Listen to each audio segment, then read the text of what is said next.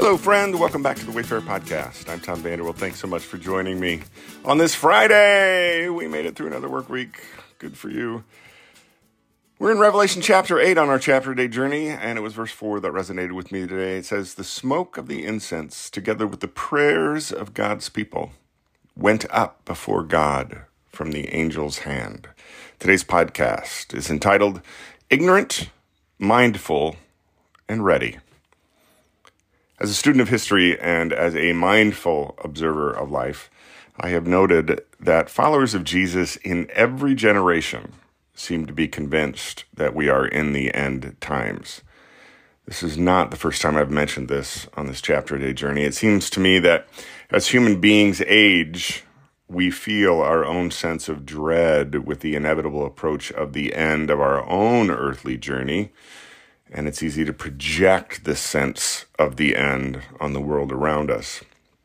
As a young man, I read books that predicted the world wouldn't last beyond my high school years. Since I graduated high school in 1984, many would-be prophets mingled Orwell and the Book of Revelation in predicting doomsday. I seem to remember televangelists predicting the date of the rapture and the beginning of the end on more than one occasion. That, of course, passed by.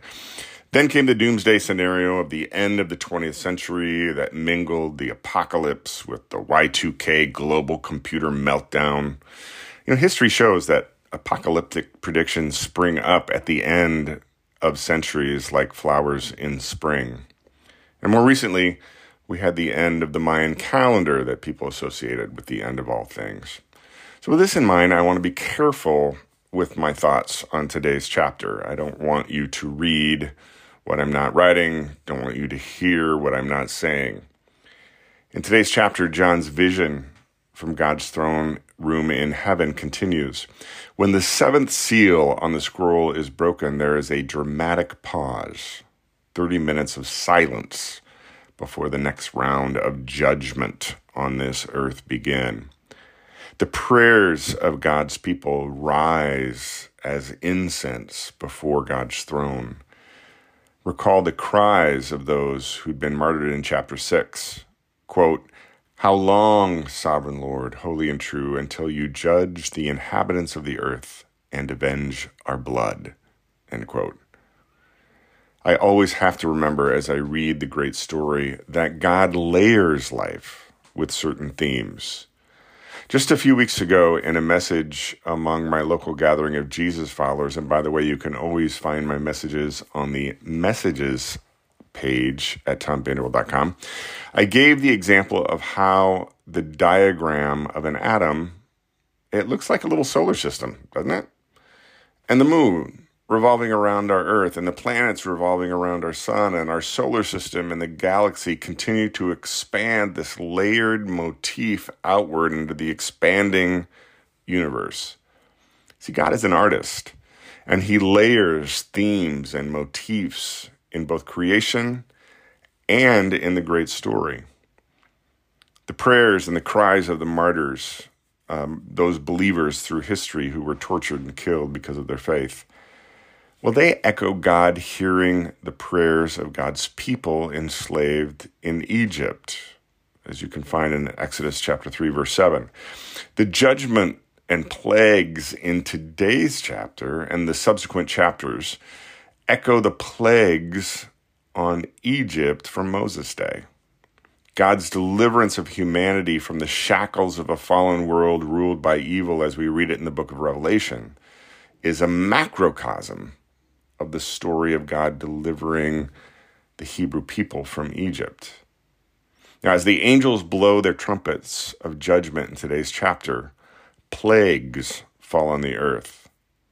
The hail mixed with blood echoes the 9th plague on Egypt back in Exodus. The sea turned to blood echoes the first Egyptian plague.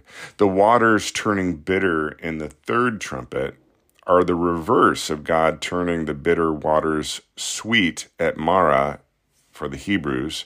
And the 4th trumpet echoes the 9th plague on Egypt.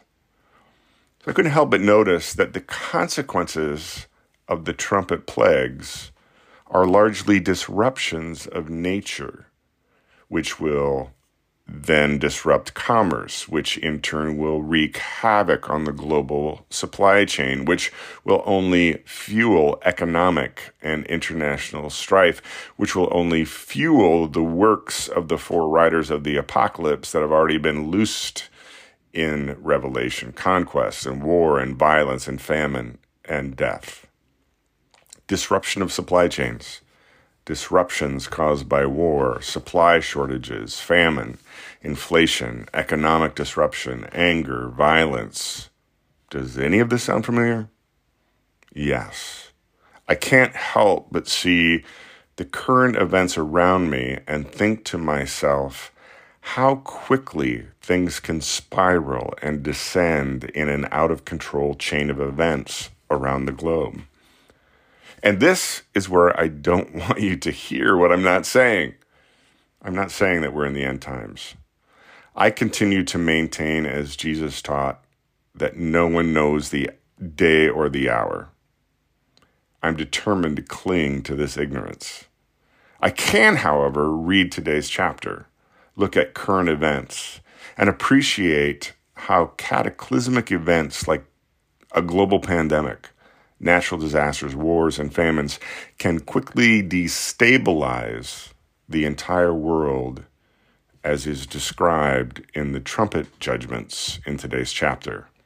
And while Jesus said that I don't know the hour and the day and never will, he told multiple parables in which he encouraged his followers to be alert and to always be ready for the end to arrive.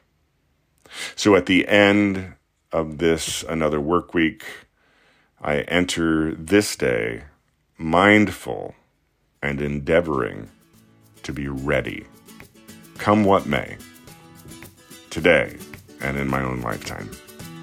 I hope you have a great weekend, my friend. We'll be back here on Monday.